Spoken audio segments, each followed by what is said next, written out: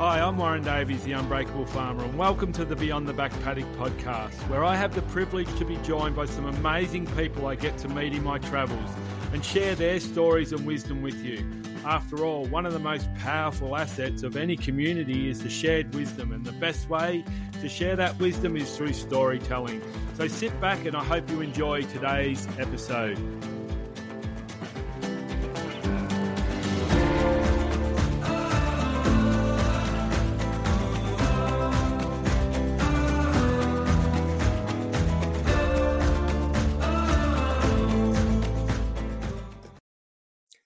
G'day and welcome back to the podcast. My guest today is a 17-year-old musician who has actually been playing gigs with one of my favourite bands, the Bushwackers, where I seen him play in Nathalia a couple of months back, and he's absolutely amazing. Blew me away with his talent.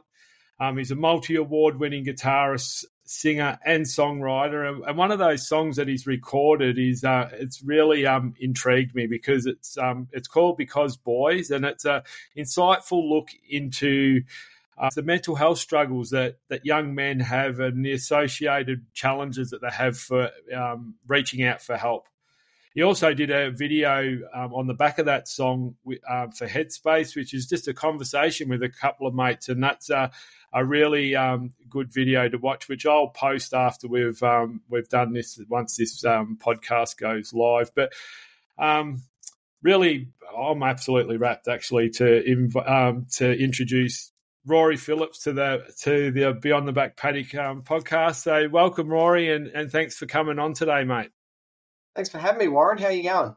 Yeah, good, mate. And just got you as at the end of the school day, so that's good. We're recording in the afternoon here today, and you're just telling me that it's been just one of them days at school. So we'll talk a little bit about that. But I suppose just jumping straight in, I'd like to delve a little bit deeper and find out a bit more about you and growing up. And you know, from that Headspace video, I picked up that there's a bit of a Kiwi connection as well. So we might talk about that as well. Yeah. Well, you know, I come from Tumut. I've grown up here most of my life. I've moved around a little bit. I spent some time in Phillip Island when Dad was working on a project down there, but I've spent most of my time growing up here. And it's a beautiful area. I think it's really formed me as a person to some respects. But you know, I started doing music when I was about 6, and I don't know. I took it and ran with it. Really, I got my first guitar lesson, and I've been going for 10 years now, over 10 years. So yeah. So growing up in Tumut. For those that don't know Tumut, tell us a little bit about that town and you know, some of the things that it has for a young fella, you know, some of the things it has to offer for a young fella growing up. Well, if you don't know Tumut, you probably know a town like it. It's a small town. There's probably 7,000 people here on a good day. And I think, you know, as I was saying, forming me as a person, I think more it was the lack of opportunity of things to do, certainly in terms of music. Don't get me wrong, there's plenty of opportunities outside of the arts in Tumut, particularly for sports. But for what I wanted to do, it's really had to take me further afield, which I guess has kind of been a bit of a blessing and a curse, you know. Certainly it would be nice to have a lot of, like, a big music scene, a lot of local people. But I found as time's gone on, I've found a lot of them anyway. You know, there's a lot hiding in town that you sort of have to dig through to find. But also, like I say, the lack of having anything really here has driven me further afield and has given me a really wide view of music in Australia. You know, I've gotten to travel a lot already at 17, which is a pretty cool thing to be able to say. You know, I travel all the time. So, you know, it's a positive and a negative thing, but I prefer to look at the positive and say, well, look where it's taken me, you know. Yeah, that's true. And something else that I picked up from that video is that you said, obviously as a musician, and that's your chosen field, that you're not overly sporty. So how did that affect, I suppose, fitting into the community, or just because you're not sporty, and you said that Tumut's a bit of a sporty town. How did that affect growing up? Did that cause any challenges?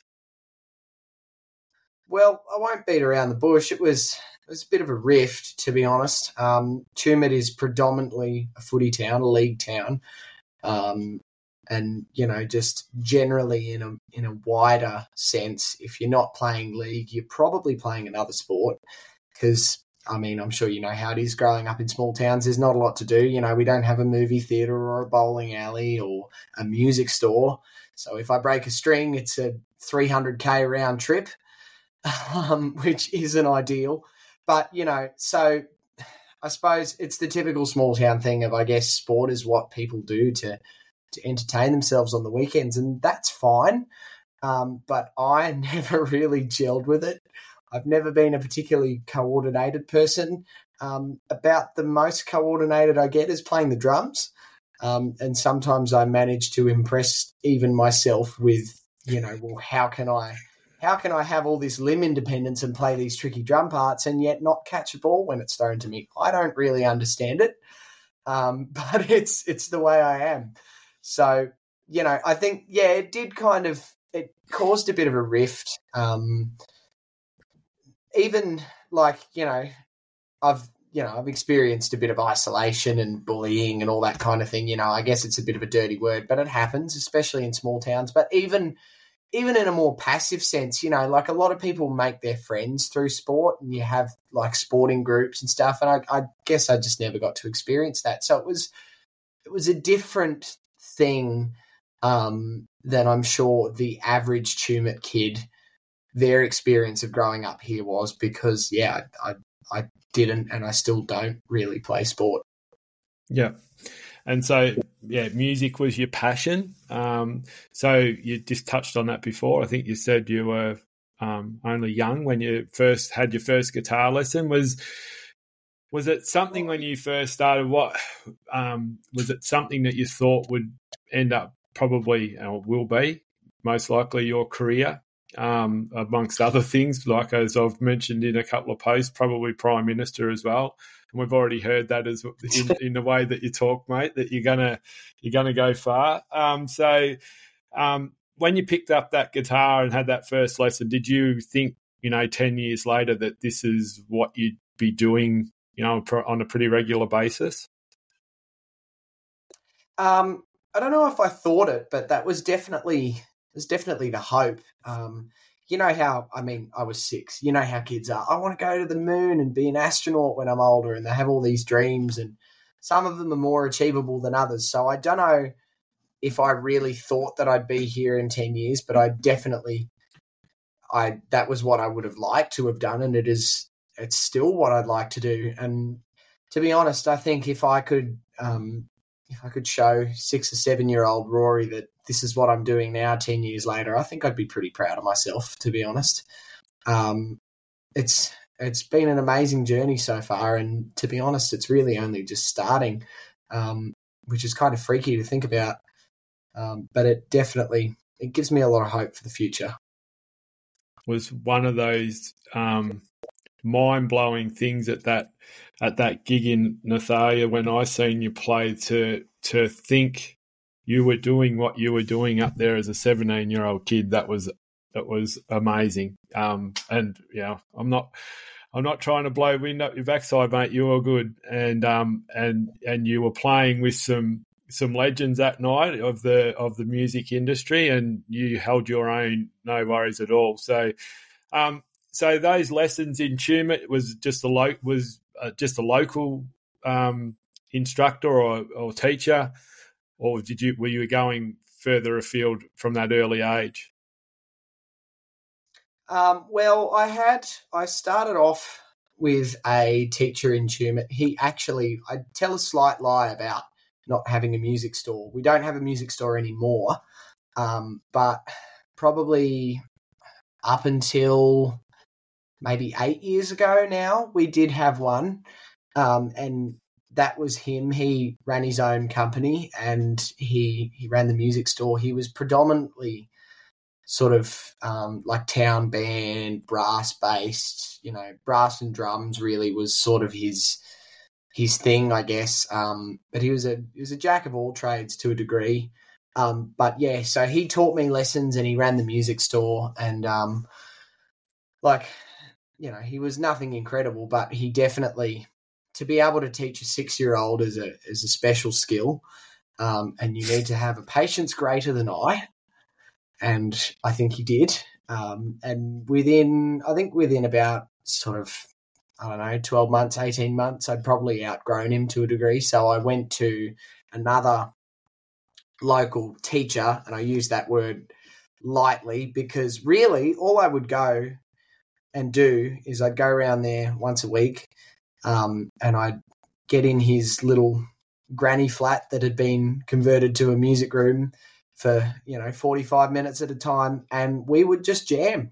I would play guitar, I'd play drums. It was just the two of us, and we'd get in and we'd just muck around on a bunch of songs. And I'm sure a lot of purists, if there's anybody watching, would be turning their nose up and going, "Oh my God, what is he doing? He's not learning any music theory." And that is true. I learnt no music theory. I still struggle with that a bit, but I tell you what, it really taught me how to sit in with a band on very short notice. If somebody just invites me up for a jam, I don't really have any nerves or trepidation about that. I just take it as it comes because I was taught from a young age how to play with other people. And when I say taught, it's not something you can't learn that from a book. There's certain aspects of music you can learn through rote learning, but I really don't think playing with other people is one of them. It's just something that you've got to get in and do. And when you first started it, you suck. And I think as time goes on, you suck a little less. And eventually, I don't know, you develop some kind of skill of getting in a room with heaps of other people and making a sound that most people would perceive as good. Yeah, that's interesting, that perception of what does sound good. And obviously some of the music that's kicking around these days doesn't sound good in my ears, but that's only my perception. Well, I would tend to agree. So growing up, once you kind of mastered that instrument, which was the guitar, and obviously a few other instruments, who were your influences, I suppose? What were your musical influences? Well, right from the beginning, and anybody that knows me or has read or watched or seen anything I've done would know this is coming. Ever since I started developing a love for music, and that was long before I picked up my first guitar. That was at about age 3. It was Joe Walsh from the Eagles, and it always has been. But, also by extension, all the people that used to run in those sort of 70s circles. So, it was him and Don Felder, and then later on I discovered sort of the 90s sound, I suppose, and I really gelled with that as well. The Foo Fighters would probably be on the list as my second favourite band after Joe Walsh or the Eagles, if you want to put it under that umbrella. Smashing Pumpkins, Nirvana, Stone Temple Pilots, Pearl Jam, all of those, that sort of era, I really found, I suppose I connected with that a bit.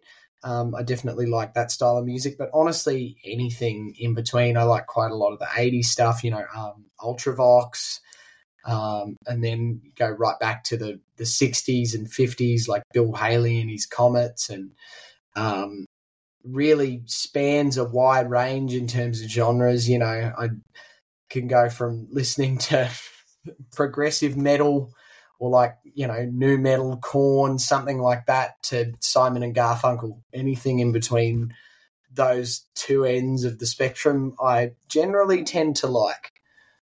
An interesting playlist that you've got on your Spotify account. Yeah, so that those influences of would have developed how you were, I suppose, listening to music as well. And as you said, you're probably not so much into the theory, so a lot of that would have those influences would have had an impact on your playing style and all that sort of thing along the way.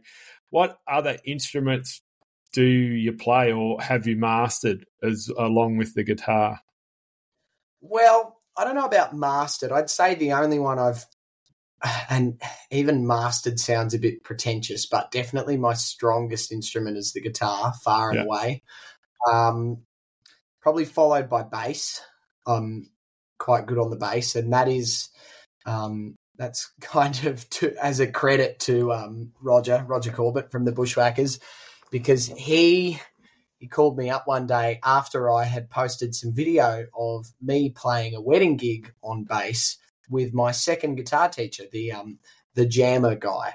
Yeah. So he spoke to me one day and he said, "Hey, I'm doing this wedding gig, and it's going to be it was a 3-piece set. 4-piece set. It was a 4-piece set." He said, "There's going to be me and we'll have a drummer, but I need a bass player, and all the people I'd usually call are busy. So, I know you play guitar, but you've got a bass. Would you consider coming and playing some bass for me?" And I went, "Yeah, okay." So I learned all these songs in really short notice and sort of fudged my way through it. If I looked back on it now, I'd probably say that I was terrible, but I did enough to get by on the gig. And Rog then called me up after seeing this video of me playing a bass, sort of first time I'd ever gigged with a bass in public. He said, "Hey, the Bushwackers are always really short on bass players. Do you want to come and play some bass for us?" And basically threw me in the deep end and said, "Swim, you bastard." And I did my best, and I doggy paddled for a little while, but I'd say I'm doing something akin to swimming now. So bass is quite a good one, but also drums. I've been playing drums for a while. I'd consider myself a bit of a hack drummer, but I go okay. Mandolin, I can fake my way through. Banjo, I can fake my way through. Little odds and sods like harmonica. I just bought a keyboard a little while ago, and I'm teaching myself some piano. That's definitely the weakest link in my arsenal at the moment. But honestly, anything that's got strings on it and you can pluck, so not like a violin or a cello or anything. I've tried them. I sound like a dying cat. But anything with strings that you can pluck, I can play enough to fake my way through and get by. Yeah. So with all this, so we've started off with the music stuff, but so how do you fit school into all this, mate?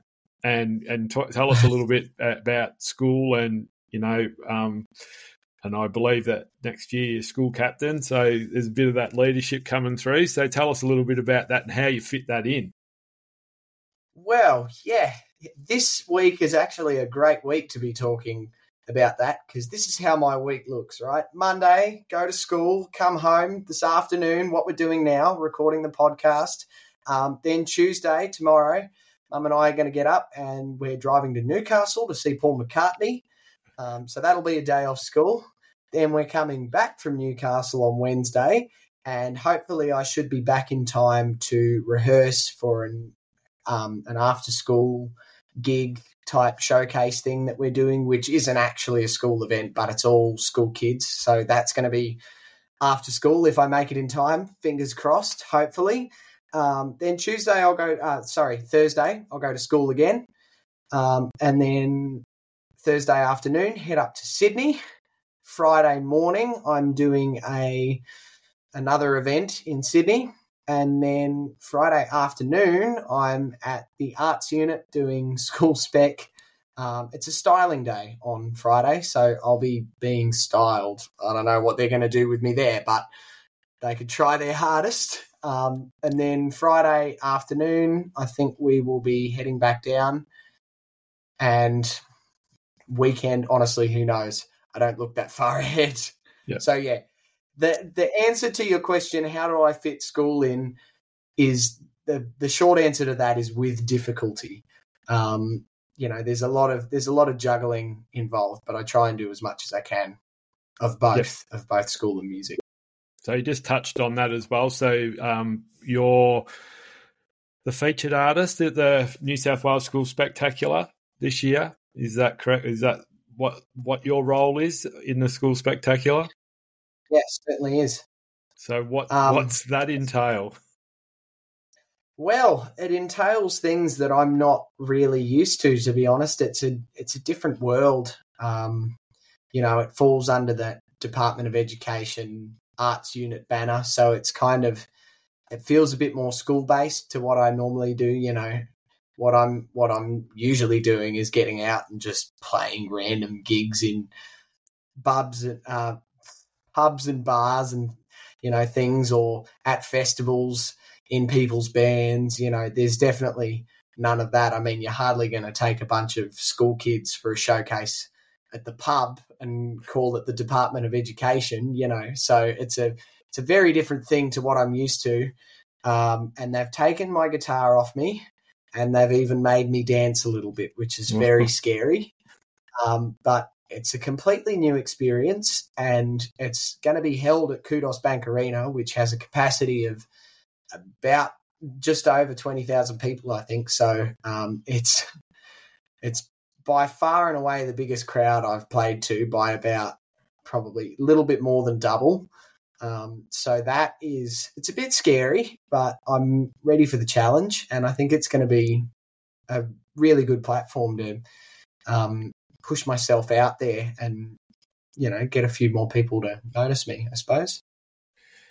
And moving forward with your music, like once you've finished school, what would your ideal, I suppose, day look like, or music, or what would the type of music or ideal day? What would you see Rory doing? In 12, 2 years, 3 years, 5 years time. What would your ideal day look like? Well, to be honest, my short-term plan, I'm thinking, is just finish school and sort of take, I suppose, a gap year, but it's not really a gap year, just time to work out what I'm capable of without being held back by school. Not that school holds me back, but it's more just, I can't exactly go out and tour because I've got to be somewhere on Monday, Monday through Friday where I can. I mean, obviously there's exceptions and I take days off here and there, but there's always somewhere to be during the week. So I suppose my short-term plan is just to have a year where I've got nothing Monday to Friday and do as much music as I can, go out on the road with people, see what it's like to tour with bands, find some people that'll take me on as a guitarist, I suppose. But, I'm also enjoying the solo thing a lot, so I'd like to slot in solo gigs where I can. Really, I think just give it a really good crack, and then if it falls on its ass, we go from there, and I'm doing reasonably well in school, so something like uni's an option, doing a trade's an option, a TAFE course is an option, but my first preference is to just get out there and see what I'm capable of with a free year. Yep. And so what sort of bands, or just being like a sessions player in any sort of band, any sort of music, or would you prefer to go down a certain path? Well, there's a lot of artists that I look up to, and I think particularly in the sort of the scene or the circle that I travel in, that I look up to and I go, that's the sort of band I'd want to be playing in. I've tried a lot of things to mimic more than myself, be it jam tracks, loop stations, recording yourself into, Garage Band or Logic or whatever, and then playing back over the top of it. And it all works kind of, but there's nothing to me that will ever compare to getting in a room with, 3 or 4 other people and just playing some music. So I'm not very particular on what sort of music I would want to play. I mean, obviously I'm going to have to enjoy it on some level, but as I've said before, my tastes are pretty broad. So I'll take on anything that I feel like I would enjoy listening to, which is most things. So, like, for example, the stuff I'm already doing, I've been playing for the Bushwackers for 3 or 4 years now. They sing a lot of songs about sheep.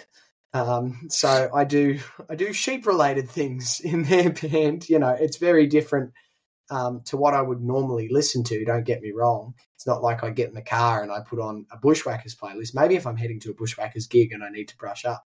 But that doesn't mean I don't enjoy it, because I do love the Bushwackers music. And then I play for Sarah Storer as well a little bit, which is, I suppose they're not that far removed really musically. It's definitely songs about, they're very Australian, songs about being on the land, a bit rural kind of thing, which I guess suits me because it's the environment I'm from. I'm a country kid. I won't shy away from that. I definitely feel like I embrace that a lot. But, in terms of what sort of music I like to play the most, it's probably blues or, sort of the heavier side of country. Someone like Blake O'Connor comes to mind. I don't know if you've heard of him, but he's just moved to Nashville, actually, and he's got this stonking great big band with, horn sections and rhythm guitarists and backup singers and just the whole 9 yards. And I look at that sort of band and I go, that'd be really cool to be a part of. I've had opportunities to play with big bands, and I mean big bands, like sort of 7-8 piece bands over the years, and it really creates a big sound. So in an ideal world, that's probably the sort of thing I'd be doing, but they're also not all that common, bands that big. Quite often you see people touring with 3 or 4 pieces, and when you look into the logistics of it, it makes a lot of sense because the money is incredible. You got to think you're forking out accommodation for everyone every night, flights, food, the whole 9 yards, and the more people you're adding, unless you're doing really big gigs and you're making loads of money, well, you've got to find a way to cover your costs somehow, which is, I suppose, people spend a lot of money in the studio trying to get a big sound, and they put keyboards and horns and, all these kind of crazy things on their recordings. And then when they go out, it's like, well, we can't really afford that. So let's just take drums and bass and another guitarist, and sort of what you see is what you get, I suppose.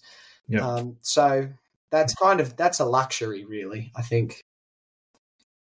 So just before I want to get on to, wary of our time will run away, but I want to get on to about your song about called Because Boys. But in the musical sense, what sort of, or who are your mentors? Who are the people that are guiding you through this early stages of your career? Well, I mean, if you wanted to hear them all, I'd probably be here for a long time, because I'm lucky enough that I have a lot of mentors. And I know I speak to some young musicians, and their mentors consist of like the local country music club, So I feel quite lucky to be able to say that I have not just one or two, I have a series of people with steady careers that really know what they're doing, and really have my best interests at heart, that are able to guide me. Some stellar songwriters and musicians. Probably, to be honest, the first couple that come to mind would definitely be Roger Corbett from the Bushwackers. Yep. As I've mentioned him already before, he gave me my start into the session world, playing in bands. Like, I'd done it before locally, but I'd never had bands of professional touring. Well, they don't tour that much, but of a traveling level, come to me and say, "Hey, we want you to play." But definitely also the second one that came to mind immediately was Lynn Botel. Her and Roger run a program in Tamworth called the Academy together. Lynn's the director and Roger's the general manager. And I know people use the phrase, "Oh, it changed my life." They use that very lightly.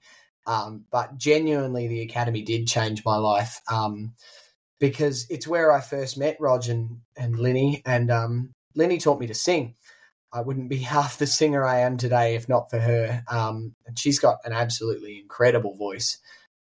So she really helped me grow as an artist as well. You know, before I was just the kid who could play guitar pretty good, but, you know, when he opened his mouth, he was nothing special. And to be honest, I still don't think I'm all that special, but I can definitely, as humbly as I can say this, which is not very, I can definitely notice an improvement in my singing over the last 5 or 6 years since I've been with Linny. So those two come to mind. Also, I think I would have to mention Bill Chambers. I was going to say son of Casey, father of Casey, because he really, I don't know why that came into my head, but he really did start me off into the scene, I suppose. You know, this is when I was 8 or 9, and I had just been to an Eagles gig, actually, which is a crazy thing to be able to say as an 8 or 9-year-old. There's lots of people that don't and still haven't got to see the Eagles in their lifetime, and I've seen them twice.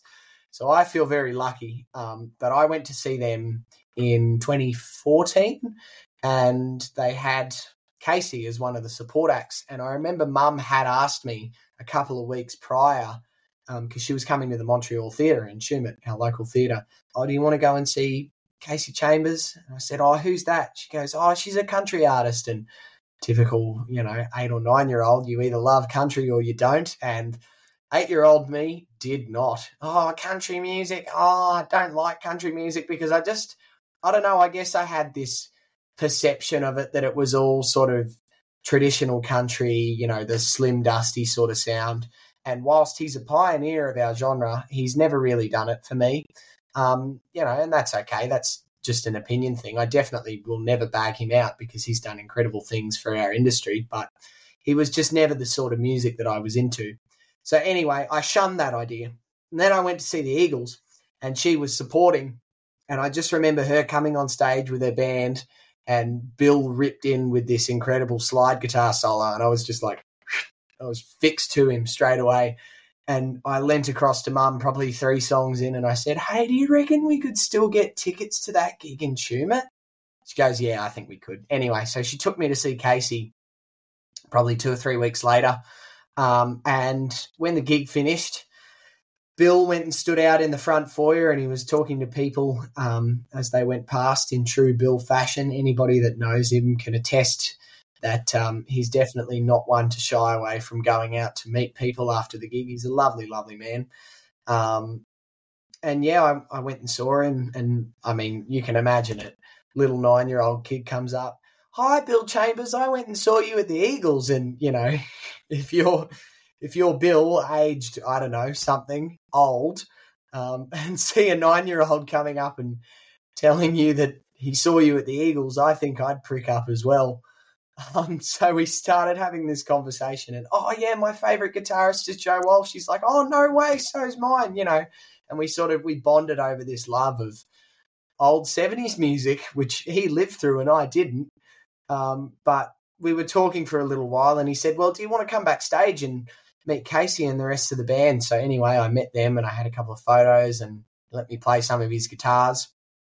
And Mum and Bill exchanged some details, because by then we'd already established that I played some music, and I'd only really been playing for a couple of years at this point, so he was kind of taking a gamble.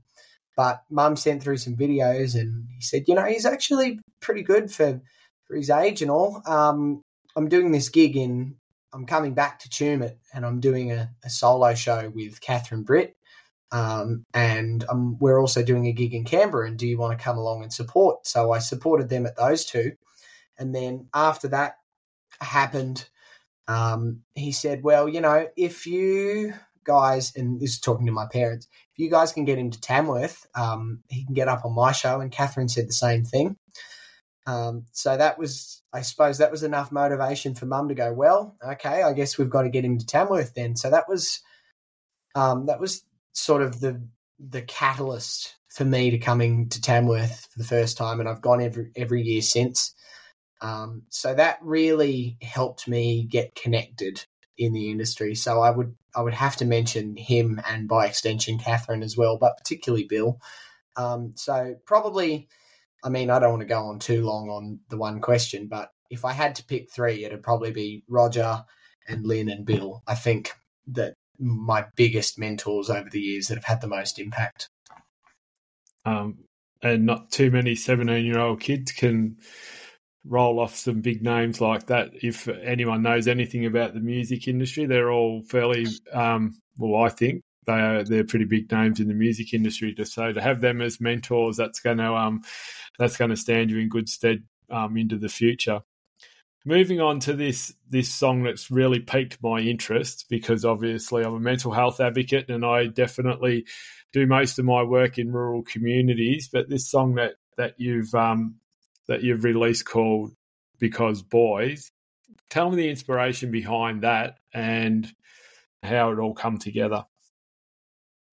Well, once again, I've got to start talking. I'm going to start this subject on Roger Corbett again, don't I?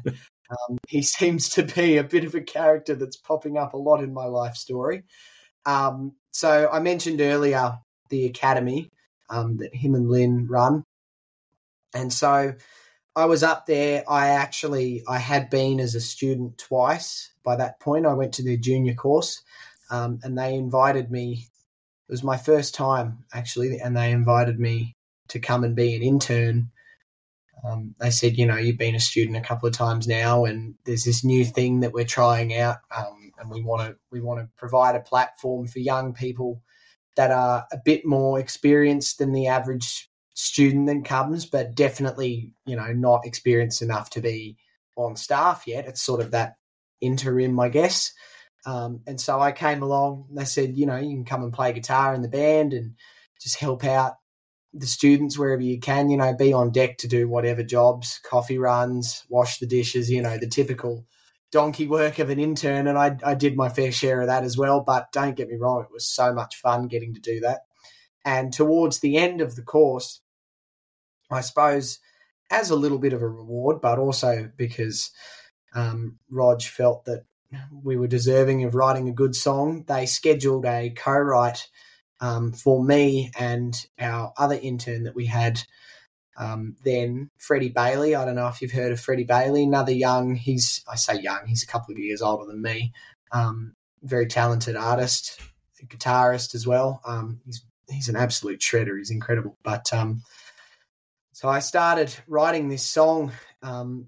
Roger had suggested a title in a songwriting workshop. Writing from a title was one of the things, and I think it was him. He threw out, you could write a song called "Because Boys," and sort of just threw it away into the air like it was nothing. And I'm sure all the teenage girls immediately thought, well, that's going to be a love song, isn't it? But I started off and I thought, well, there could be something a little bit deeper in there. So Freddie and I took that to Ashley Dallas, Golden Guitar winner extraordinaire, and she helped us to write that song. And it's sort of, I guess the co-write just started off as a conversation of Ash spoke to us and said, well, you and Freddie are mates, so how would you feel if Freddie came to you one day and said, hey man, I'm not feeling too great, And that was what spawned the idea for the song, combined with what Roger had said earlier and the own little spark that happened in our brains. And Ash definitely helped to bring that idea into something a little bit more fleshed out. But we sat down and we wrote the song in probably a couple of hours or less, and we had something finished pretty much as it sounds on the recording. Like, it was in a different key and there was a few words that were different, but it's not like some songs where they undergo a large metamorphosis of the original demo to what you hear at the end. It was pretty much as you know it now. And so any of the, I suppose, the inspiration in the song, did that come from any of your own experiences growing up, or those of your mates or anything like that? Well, and this is the bit where it gets a bit tough, but we've all had somebody that's, either you've been affected or somebody that's been affected, family members, friends. So I think anybody would be lying to say that this song isn't based on some of my own experience, some of my mates' experiences. And I think, again, anybody would be lying to say they can't relate to this song even just a little bit. And it's a sad thing, but it's the truth. I've lost mates. If anybody watches the video, there's a dedication at the end. And that was a young friend of mine, Ethan. And he, unfortunately, he lost his little battle. It was an unfortunate thing. But I think, I don't know, I wrote the song. I won't say he directly inspired it. Like, I didn't go into the co-write thinking I want to write a song for Ethan, but it was hard. When I finished the song, it was hard to not look at it and go, well, what would he think of this if he was still here? And I definitely, there are times when I'm singing it on stage and he comes into my brain, and other people that we've all lost, they all come into my brain. So I don't think it's definitely not directly about anyone, but, I can relate the song to some of my own experiences, yeah. And once you released that song, what sort of feedback did you get? Because if you listen to the lyrics, which I have over and over again since you sent me the link the other day, it's so real. They're the conversations that I have in rural communities week in, week out, some of the stuff that's within those lyrics of that song. So what sort of feedback did you get once that come out? Did you have anyone reaching out to you or talking to you? And obviously then at the Headspace video as well, which is, basically a group of young men sitting around having a chat and having these conversations. So what sort of feedback did you get? Well, again, I'm going to sound really humble when I say all of this, aren't I? But the feedback has just been really incredible, to be honest. The song has, I don't know, it's really gone under its own power a lot. And I think, I don't know, I guess there's something to be said for songs with a message. I wrote a song a couple of years ago called The Truth, and that was more about, I don't know, I guess it was just a message to politicians or people in positions of power to, hey, stop lying to us kind of thing, and just tell it like it is. To interrupt you there, that's where I get the bit of the what could be a prime minister in you somewhere, mate. Because that, if you ever look at, anyone wants to look at that video, and I'll put that in the link in the show notes, is there's this unrecognisable young little fella that's quite different to the young fella that's sitting in front of me now, and he's belting out this song about, calling the politicians of our country to account, and it's very strong. But well, look, I don't think I could be prime minister because I'm not nearly corrupt enough to be a politician. But there you go. But I think there is something to be said for, if you write a song with a strong message, and I mean, obviously there's other things involved. You got to know the right people and know the right platforms to push. But I think if the song has a message and it's a good song, it will go far. And I think I'm lucky enough to have been able to sort of prove that to a degree, I guess, with Because Boys, because it's just been picked up by a bunch of people, including yourself. But this isn't the first opportunity I've had to talk about this song. And it's a great thing, because that was really, to be honest, that was all I've ever wanted to do with this song, is just to start the conversation. If people are talking about it, then that's a win for me, good or bad. But, generally it's a good conversation. And I know of people that have sort of, the conversation's been started about mental health, because they've heard of this song, or, it was on the radio and we've done radio interviews and just talking about how it's managed to reach people. I was lucky enough that when I did my first audition for Spec, and I auditioned with this song, and not only did I get in, but they then offered me to come up to Sydney and do the boys' vocal program, sort of, I wouldn't say as a tutor, but again, similar to Academy, somewhere in that sort of interim between student and teacher, with a bit of a helping out, hands-on role. And there was about 80 or 90 boys, I think, that all came and sung this song in a choral arrangement. It was arranged by Stuart Davis, and we also had Arlo Sim come and help. He's an incredible artist. But just putting together this piece that had, pushing 90 boys singing your own words back to you, well, it was a pretty incredible experience. And I know, you see it on big concerts all the time, how all the artists, they're pointing the mic out in the crowd and, yeah, you sing, but I never really expected to experience that. Definitely not at age 16. So that was an incredible thing. And then just to go one better, they contacted me not too long after that and said, well, hey, do you want to put the song in spec or have the song as part of the show?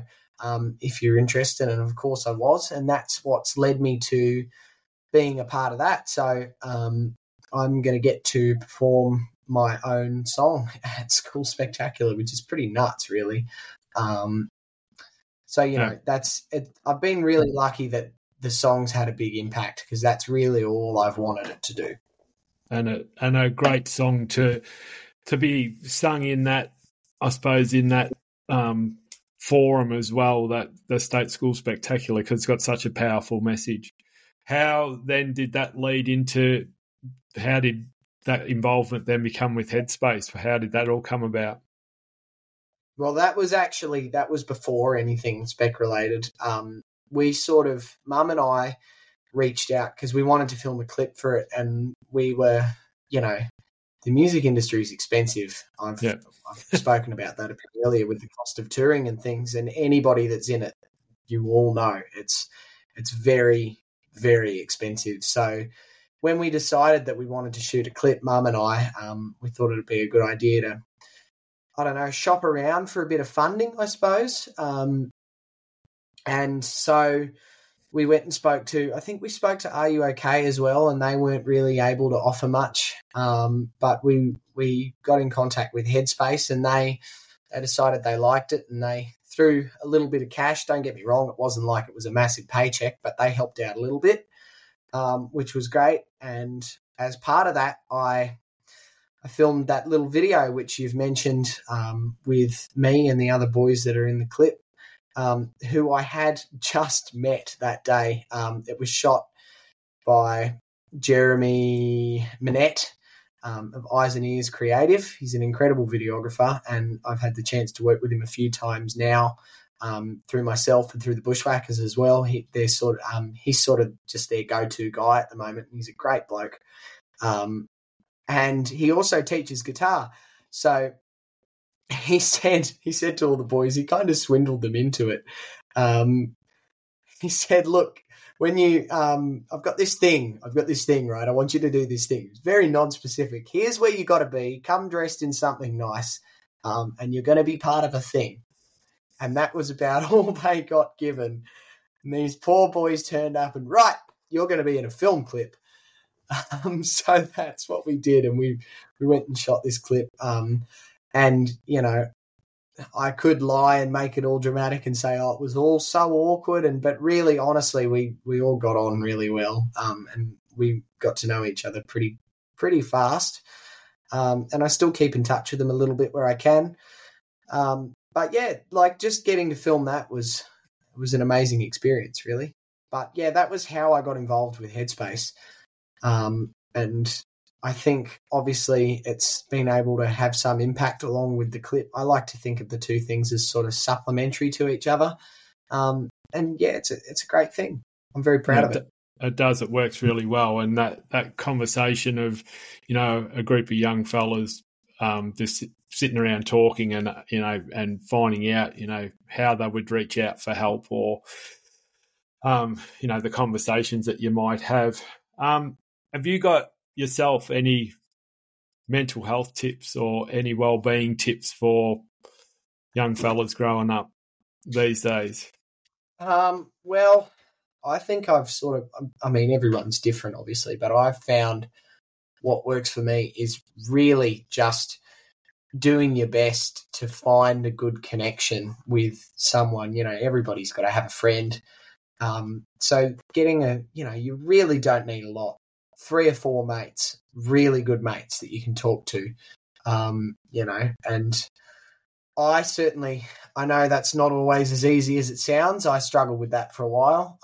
But, if you can't find people locally, look further afield at things that you've been to around. Obviously, not everybody's as lucky as I am that they've gotten to travel Australia already and connect with all these amazing people with a lot of similar interests to me.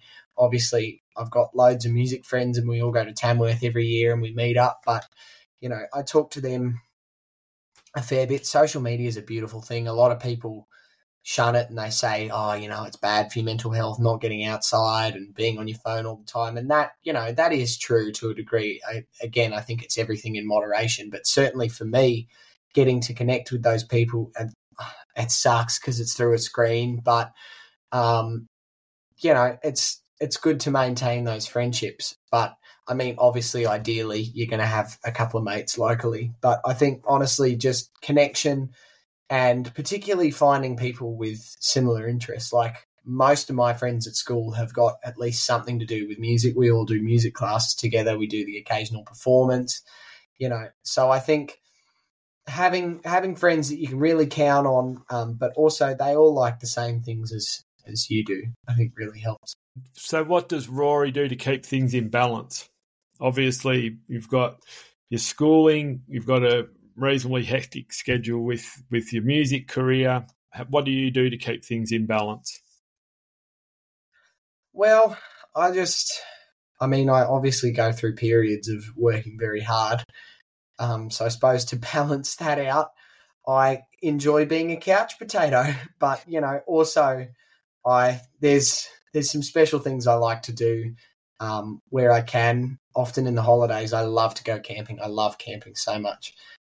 So I don't know, I suppose that's sort of getting out and connecting with the great outdoors. There's some amazing spots around here in Tumut. We're surrounded by mountains and trees and all this beautiful landscape. So I love to get out and just be one with nature. I know you can see it coming, but I play a lot of music to de-stress, but often also it's not so much playing guitar, those people that say, I had a passion, but then I did it too much and it became a chore. And don't get me wrong, it's not like that with guitar, but it is nice to it strays into that zone sometimes where I've been doing it a lot and I'm like, I don't want to play guitar at the moment. So I'll go out and I'll play, maybe I'll practice bass or I'll go and play some drums. I love playing drums. I think getting to hit stuff is free therapy. If you've got anger issues, you should take up the drums. It's great. Yeah. That's my PSA to anybody. I don't, but I know people that play the drums that do, and I know it really helps. I think it's different for everyone really, but just getting back in touch with what you love, things to ground yourself, I think is really good. Oh, that's great advice. And to finish off with, I've always got a few questions, but we've probably answered most of them around favourite music. And I've asked about mentors, but is there anyone in particular that it really inspires you? And I know you've talked about, the people that you look up to in the music industry, but what about outside the music industry? Is there anyone that really inspires you, like someone on a global or local or even local platform, I suppose, that inspires, your young being, I suppose? Is there anyone that is, says, they're doing a good thing? Well, I know you say outside of the music industry, but most of the people that really do inspire me are in the music industry. I suppose in terms of public figures, I could probably think of a few if you gave me some time, but probably one that comes to the top of my head would be Greta Thunberg. She was sort of I wouldn't say she was the sole inspiration for writing The Truth, but it was definitely, again, a bit of a catalyst type thing for me. You know, I've always been passionate about the climate, the environment, but so many times you see, you know, all the world leaders like Joe Biden's in his 80s, you know, they're all old people. We need to get some young guys in Parliament. But getting to see somebody talking about all the things that, you know, the members of normal functioning society know, and somebody really not afraid to say what they think and what they believe is right, really standing up for a cause, particularly a young person. You know, I'd be about her age now when she first burst onto the scene, I suppose, and getting to see a young person telling people these things, you know, how dare you take away our planet and ruin it for the rest of us because you're old and you're going to die in the next 10 years and you don't care. Like, seeing somebody say that so brutally, honestly, not afraid to beat around the bush for fear of losing backing from you know, the general population. Like, you know, what's my party going to think if I say this? You know, not aligning with any other bigger group than yourself and just going for what you really believe in and what you think is right.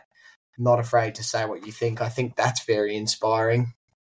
Yeah. So that's one that pops to the top of my mind, but also just, I think generally just really hard workers, I think. And again, I'm going to go back to the music industry. I'm sorry, but Fanny Lumsden comes to mind. She's doing a lot of the things that I really look up to. You know, she's like me. She's a rural artist. She's based, you can get to her house from mine in about probably less than an hour and a half.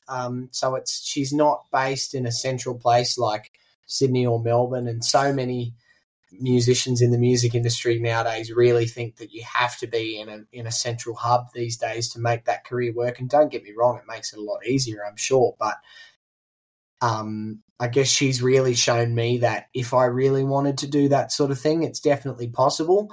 Her marketing and her branding is so smart. You know, she really plays to her strengths. Like, she, again, a little bit like Sarah in the Bushwackers, she sings songs about being on the land, and it's a rural audience. It's what she comes from. It's what she knows. So she, you know, everything that she does, she really plays to that. She's got the fabulous Country Halls tour. I'm sure a lot of people that are listening to this have probably at least heard of that or probably been to one. You know, it's always kind of left field. It's sort of whatever anybody else is doing, if they're going in this way, I'm going to go off that way, you know. It's just about being individual, I think. That's quite inspiring to me as well. Yep. Last question, and some of these people might be on your list, but if you could hang out with 5 people, and they could be alive or dead, but we're not going to include family in this question, who would the 5 people be? And why I asked 5 people is because when you were talking about knowing who your close people are, your 3 or 4 people, I talk in my talks about, you know, knowing who your 5 people are. If, you know, the proverbial hits the fan, who are you going to lean on? But who are your 5 people that you'd really like to hang out with and, you know, have a meal or sit around a fire or whatever? Well, I would have to put Joe Walsh in there and Dave Grohl as well, my 2 favourite frontmen from my 2 favourite bands. So they would have to go in there. Honestly, I think in the situation of, you know, sitting around and having a meal with other people, I would just want somebody who is great company, who has great stories, is, you know, is personable, is funny. And I know you said this before we started rolling, and I started thinking about this, and it's just come to me now.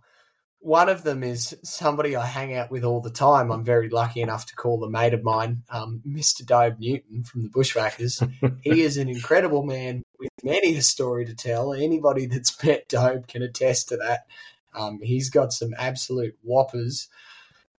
So I reckon I'd probably put him on that list as well. Maybe somebody crazy and wild like a Keith Moon or a John Bonham. I think they'd have some pretty cool stories as well.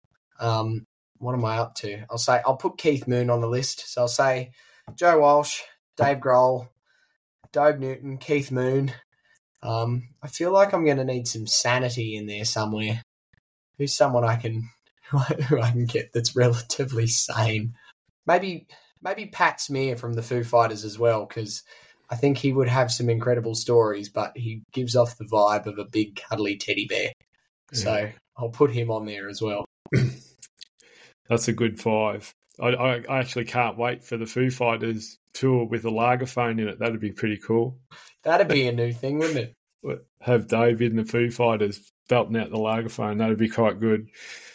So to finish off with, if anyone wants to check out your music or where you're playing gigs or anything more about you, where can we look, mate? What's the best way to look up Rory Phillips? Well, on all platforms now, I am Rory Phillips AU. That's because there is a London DJ who I would like to joke has stolen my identity, but he's actually older than me. So the AU is important. Otherwise, you'll find some other dude. So Instagram, Facebook, Spotify, Apple Music. On Spotify and Apple Music, I'm just Rory Phillips. But yeah, like you can find me on all the usual places. In terms of gigs, kind of picked a bad time for that because most of my time these days is just being taken up by school spec rehearsals. The show's in November, so we're rapidly approaching that. It's quite a scary thing, but it's happening. So if anybody is a bit of a spec fan or has never seen one and would like to come along and you're around the Sydney area, or if you want to travel, you can come and buy a ticket to that show. But, you know, if you want to watch it, anybody can watch it. It's going to be broadcast on Channel 7, so that's probably a good one to tune into. I'm also playing at the Wild Vine in Wagga in a little while, 2 or 3 weeks, I think.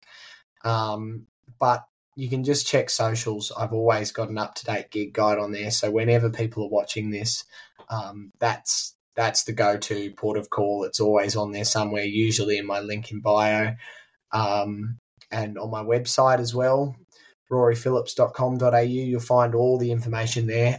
So just so that information that I've just said doesn't get dated, wherever, if in doubt, head there and you'll find some recent future information. Well, mate, it's been an absolute pleasure having you on the podcast. I've really enjoyed the conversation, and I look forward to watching you progress in your future. Obviously, it's not always going to be with the Bushwackers, but I'll always be keeping an eye out for you, mate. You're a rare talent, and I wish you all the best with your future. And thanks for coming and on the podcast, and thanks for your time. No, thanks so much for having me, Warren. It's been good. No worries. Cheers.